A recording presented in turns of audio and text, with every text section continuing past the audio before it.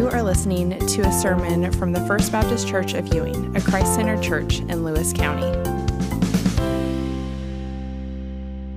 I've mentioned this quote before, but there was a famous pastor from the 19th century named J.C. Ryle, and he was commenting on the Gospel of Mark, and he said that it's a history of our Lord's works rather than his words. It's a history of our Lord's works rather than his words. And I think that we've seen that is mostly true over the course of these last three chapters that we've been studying. I mean, we've already, just in these opening chapters, have experienced Jesus' baptism, his temptation in the wilderness, and the numerous miracles that he has performed. And as I've also mentioned, the word immediately in the book of Mark occurs over 41 different times. We've seen this story play out at a whirlwind pace, moving you from one action of Jesus immediately to the next and to the next and to the next. But that doesn't mean that Mark only focuses on the works of Christ. While the first three chapters have primarily looked at Jesus' works, chapter 4 pauses for a moment to dwell instead on his words and his teachings. Back in chapter 1, Jesus declared that the kingdom of God was at hand, and it's now here in chapter 4 through a series of parables that you'll hear Jesus teach on the nature of this kingdom. So we're actually going to take a couple of weeks and reflect for ourselves on some of these kingdom parables. Specifically this morning, we're looking at one of Jesus' most famous parables, the parable of the sower. And through it, we'll see how Christ's kingdom will be cultivated. How Christ's kingdom will be cultivated. How it's going to grow. The growth of God's kingdom is guaranteed. The kingdom of heaven is at hand, but the cultivation of Christ's kingdom can be hindered or accelerated depending on the condition of the human heart. And so to see that, we're going to look at the three major parts of this parable. First, at the role of the sower, then the role of the seed, and finally at the role of the soil. So let me read our text, and then we'll dive right in. Parable of the sower. Again, he, that is Jesus, began to teach beside the sea, and a very large crowd gathered about him, so that he got into a boat, and he sat in it on the sea, and the whole crowd was beside the sea on the land. And he was teaching them many things in parables, and in his teaching he said to them, Listen, behold, a sower went out to sow. And as he sowed, some seed fell along the path, and the birds came and devoured it. Other seed fell on rocky ground, where it did not have much soil, and immediately it sprang up, since it had no depth of soil. And when the sun rose, it was scorched, and since it had no root, it withered away. Other seed fell among thorns, and the thorns grew up and choked it, and it yielded no grain. And other seeds fell into good soil and produced grain, growing up and increasing and yielding 30-fold and 60-fold and 100-fold. And he said, He who has ears to hear, let him hear. And when he was alone, those around him with the 12 asked him about the parables. And he said to them, To you has been given the secret of the kingdom of God, but for those outside, everything is in parables, so that they may indeed see but not perceive, and may indeed hear but not understand, lest they should turn and be forgiven. And he said to them, Do you not understand this parable? How then will you understand all the parables? The sower sows the word, and these are the ones along the path, where the word is sown. When they hear, Satan immediately comes and takes away the word that is sown in them. And these are the ones sown on rocky ground, and the ones who, when they hear the word, immediately receive it with joy. And they have no root in themselves, but endure for a while. Then when tribulation and persecution arises on account of the word, immediately they fall away. And others are the ones sown among thorns. They are those who hear the word, but the cares of the world and the deceitfulness of riches and desires for other things enter in and choke the word, and it proves unfruitful. But those that were sown on the good soil are the ones who hear the word and accept it and bear fruit 30-fold and 60-fold and 100-fold. So Jesus is teaching the crowds along the sea. And there's so many present that he's had to hop in a boat and use it as sort of a makeshift pulpit so everyone can see and hear him. And he begins to preach, but as he preaches, verse 2 notes that he decides to preach to the crowds using parables. So let me just give you a quick word on parables before we actually dive in to this specific parable that we're going to study. I mean, why did Jesus rely so heavily on them throughout his ministry anyway? And it's clear as you read the story that the disciples themselves don't even understand this parable until he explains it to them. So why not just plainly teach the gospel instead? I mean, wouldn't that win over more converts to this kingdom that Jesus is trying to build? I think the reason for the parables is actually because of the nature of the crowds. Most of the crowds didn't actually care anything about Jesus's kingdom. They only wanted to use him for personal gain. So these parables are actually a way to kind of circumnavigate those crowds.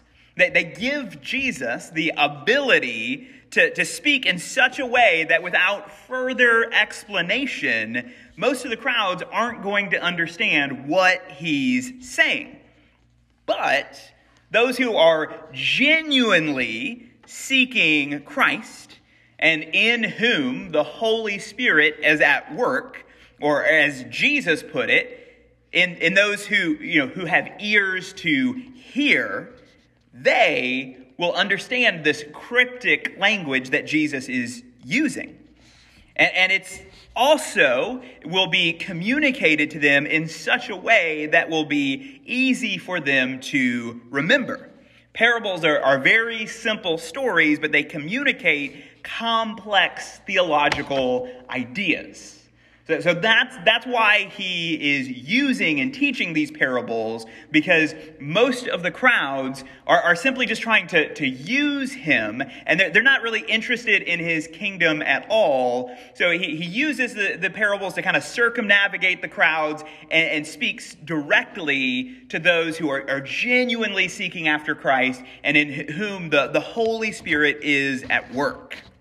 So understanding kind of that reasoning, why he's teaching in parables, let's look to the first part of the parable of the sower, which unsurprisingly deals with the role of the sower.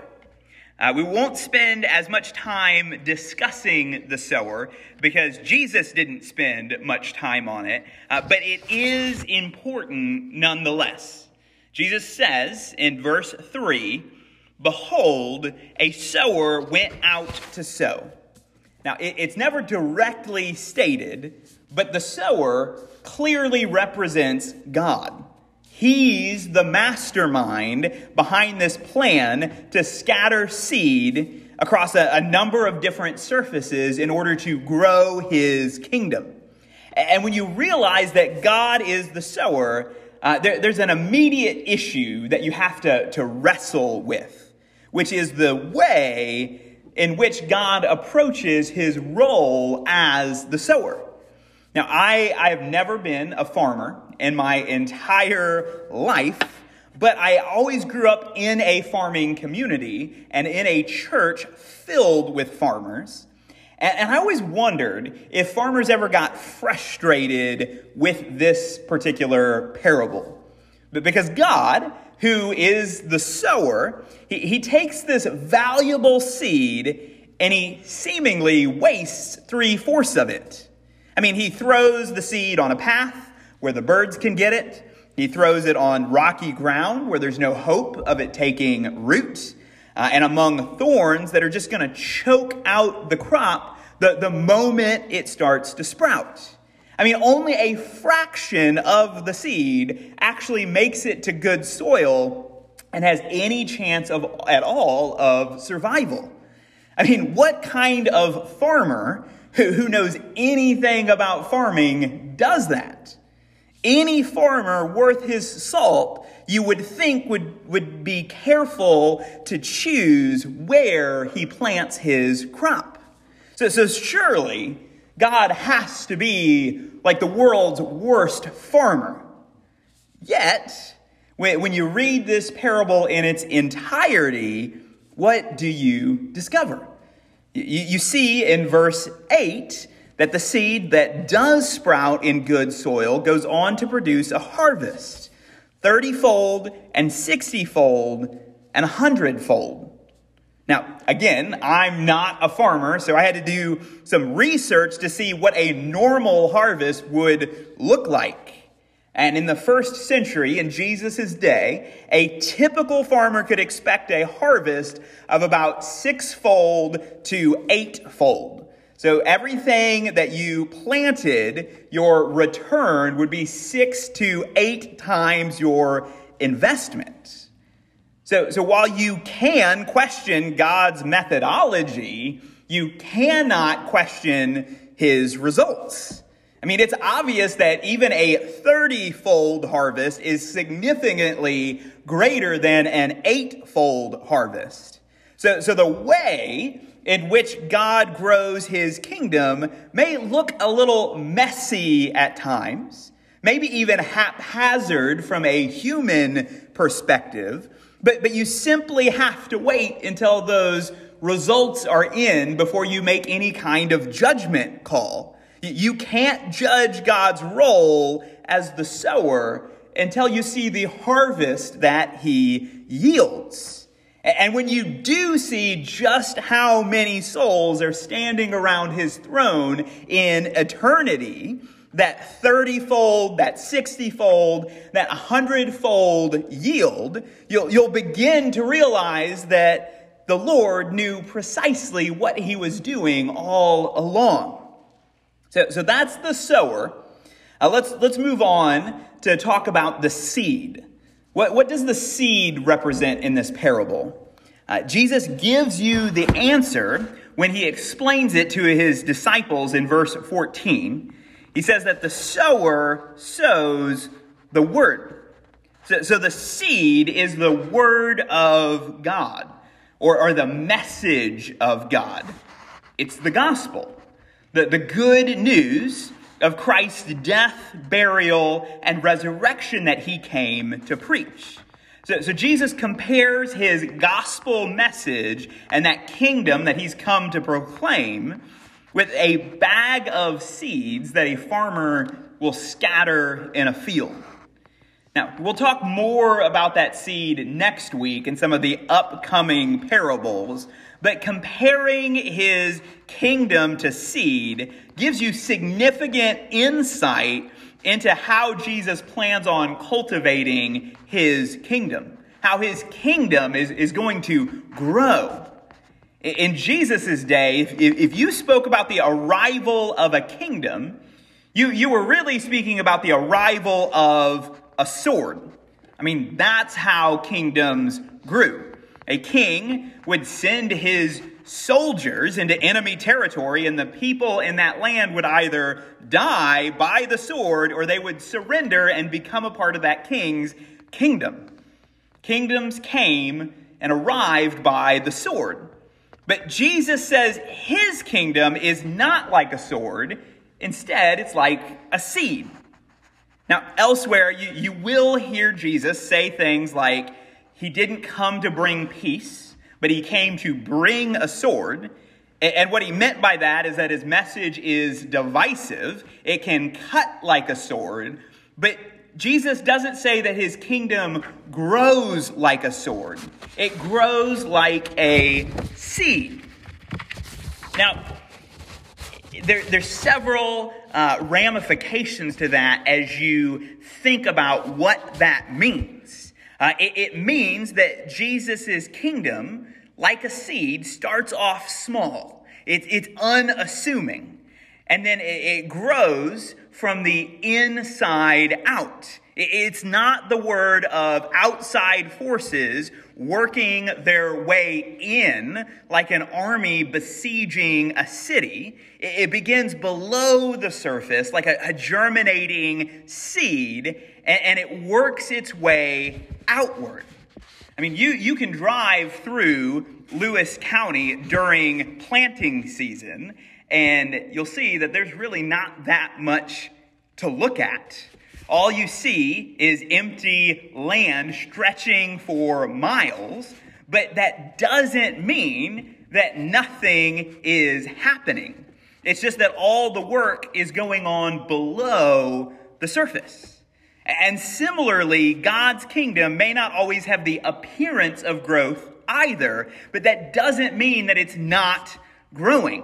Even if the seed is still below the surface, that doesn't mean that it's not at work.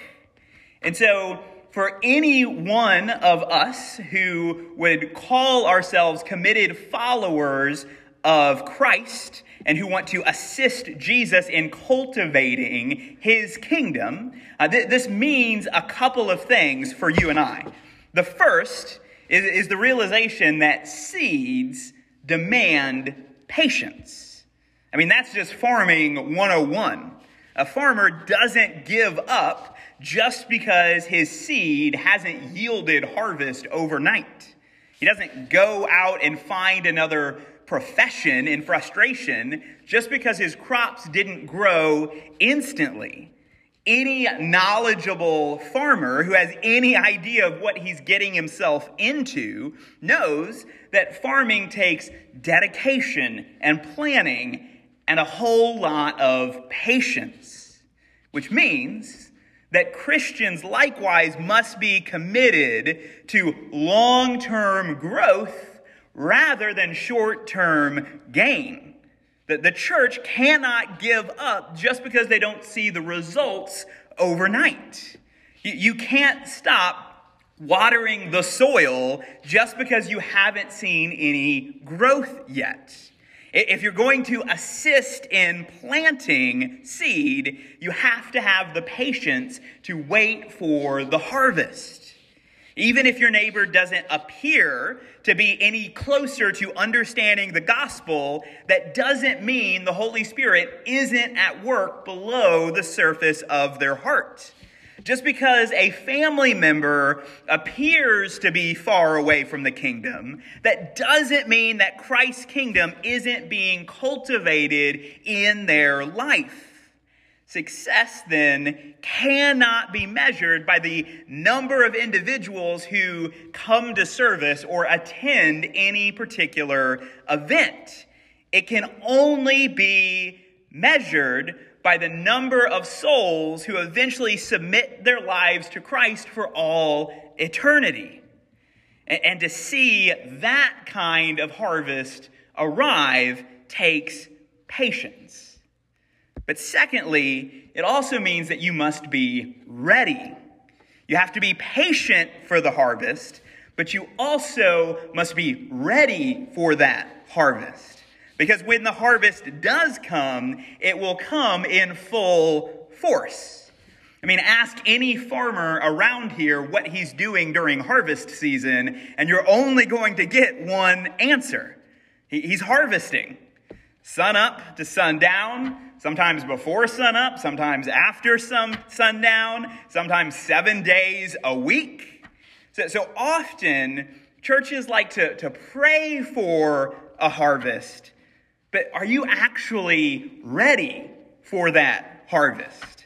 Will you know what to do with it when it finally arrives? Are you ready to greet and welcome new members into this church? Do you have room in your life to cultivate friendships with new individuals? Is your own spiritual life sharp enough to be effective at sharpening the lives of others? Farmers don't spend time waiting for the harvest by doing nothing. They spend their time preparing and getting ready. Are you? So we've talked about the sower.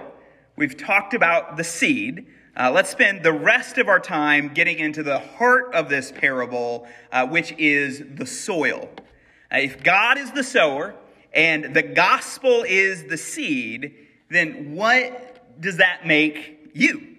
Where do you and I fit in? Well, the only element left is the soil. If you're not the sower and if you're not the seed, then you must be the soil. And that's very fitting when you step back and you look at kind of the larger storyline of the Bible. If you go all the way back to Genesis, when God created the first man, what did he create him from? He created him from the soil, from the dust of the ground. And what did God name him? He called him Adam, which is nearly identical to the Hebrew word Adama, which means dirt.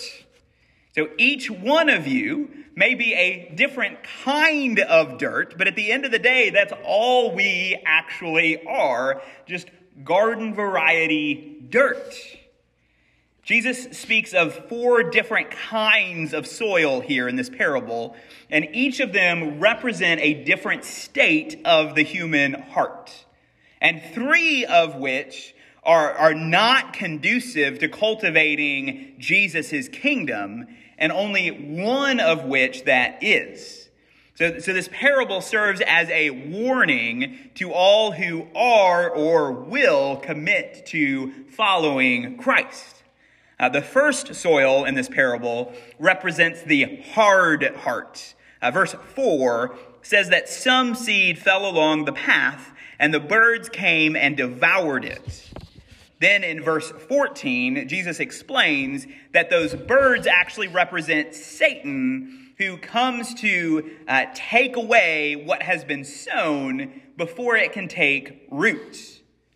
And this represents the hard heart.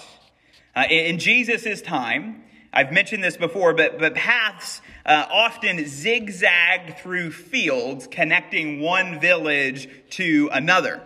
And, it would be common enough for a farmer out in the field to accidentally spill some seed on one of those paths, but it would never grow because the more people that walked on those paths, the more that dirt got pressed into the ground and the harder it got. So that seed could never even penetrate.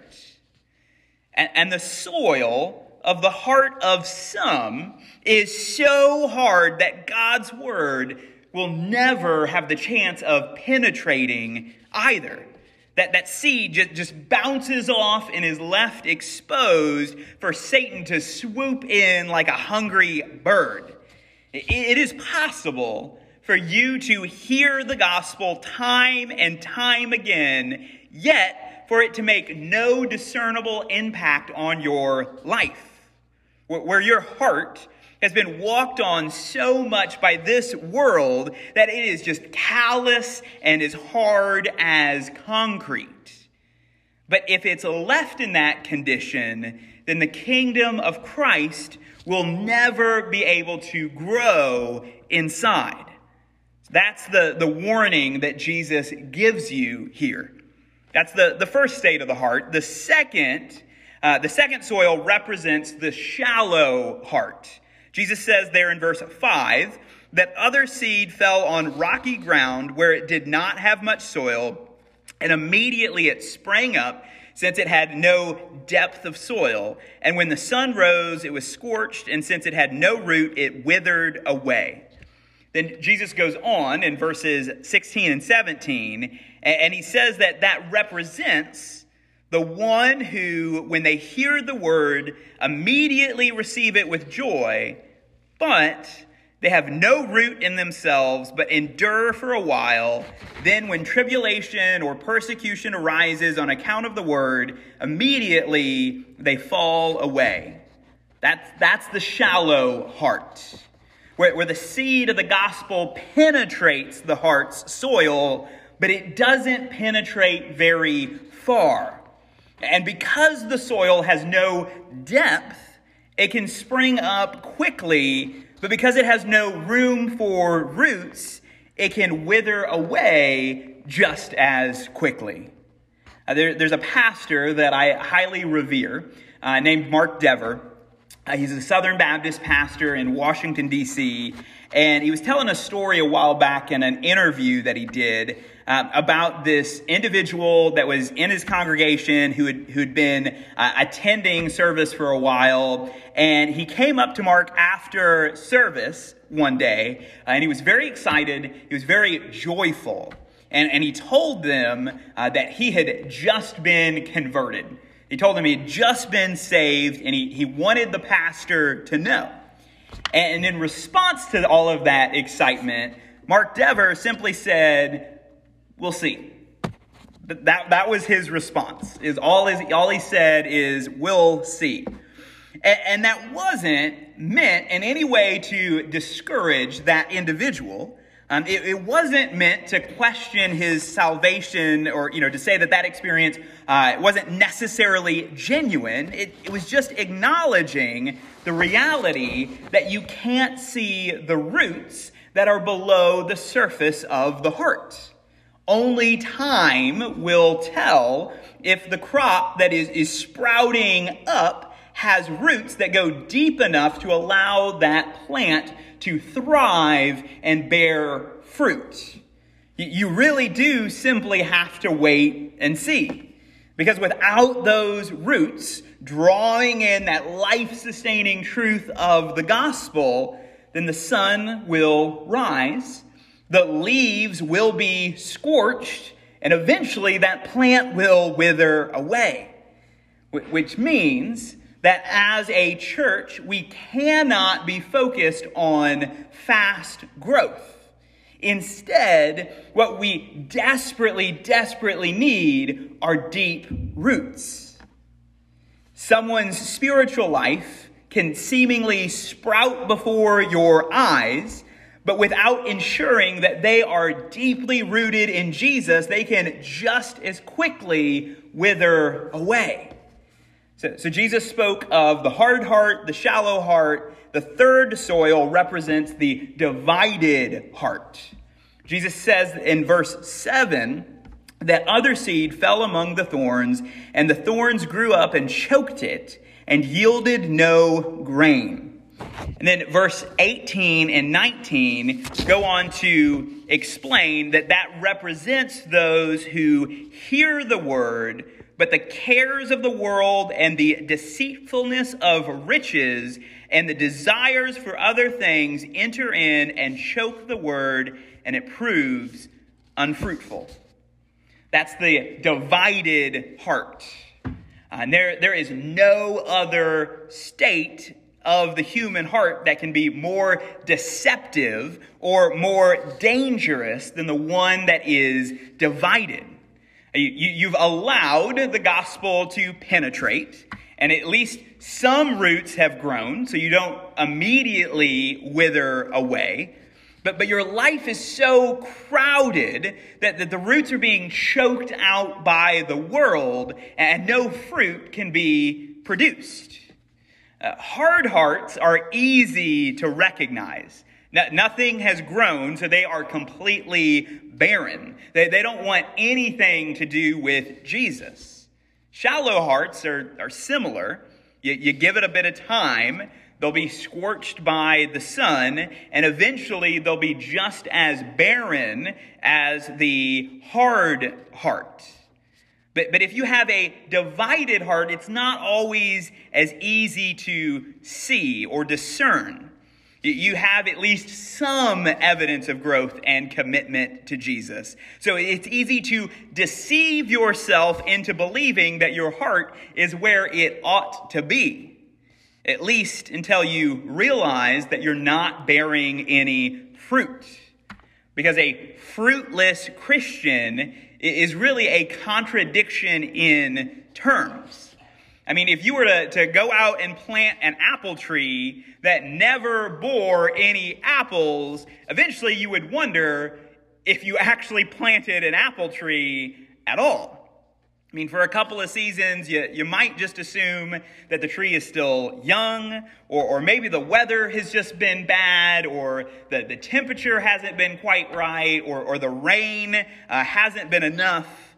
But if season after season comes and goes, and there's still no apples to be seen, eventually you're going to realize that something seriously wrong, something is wrong with this tree.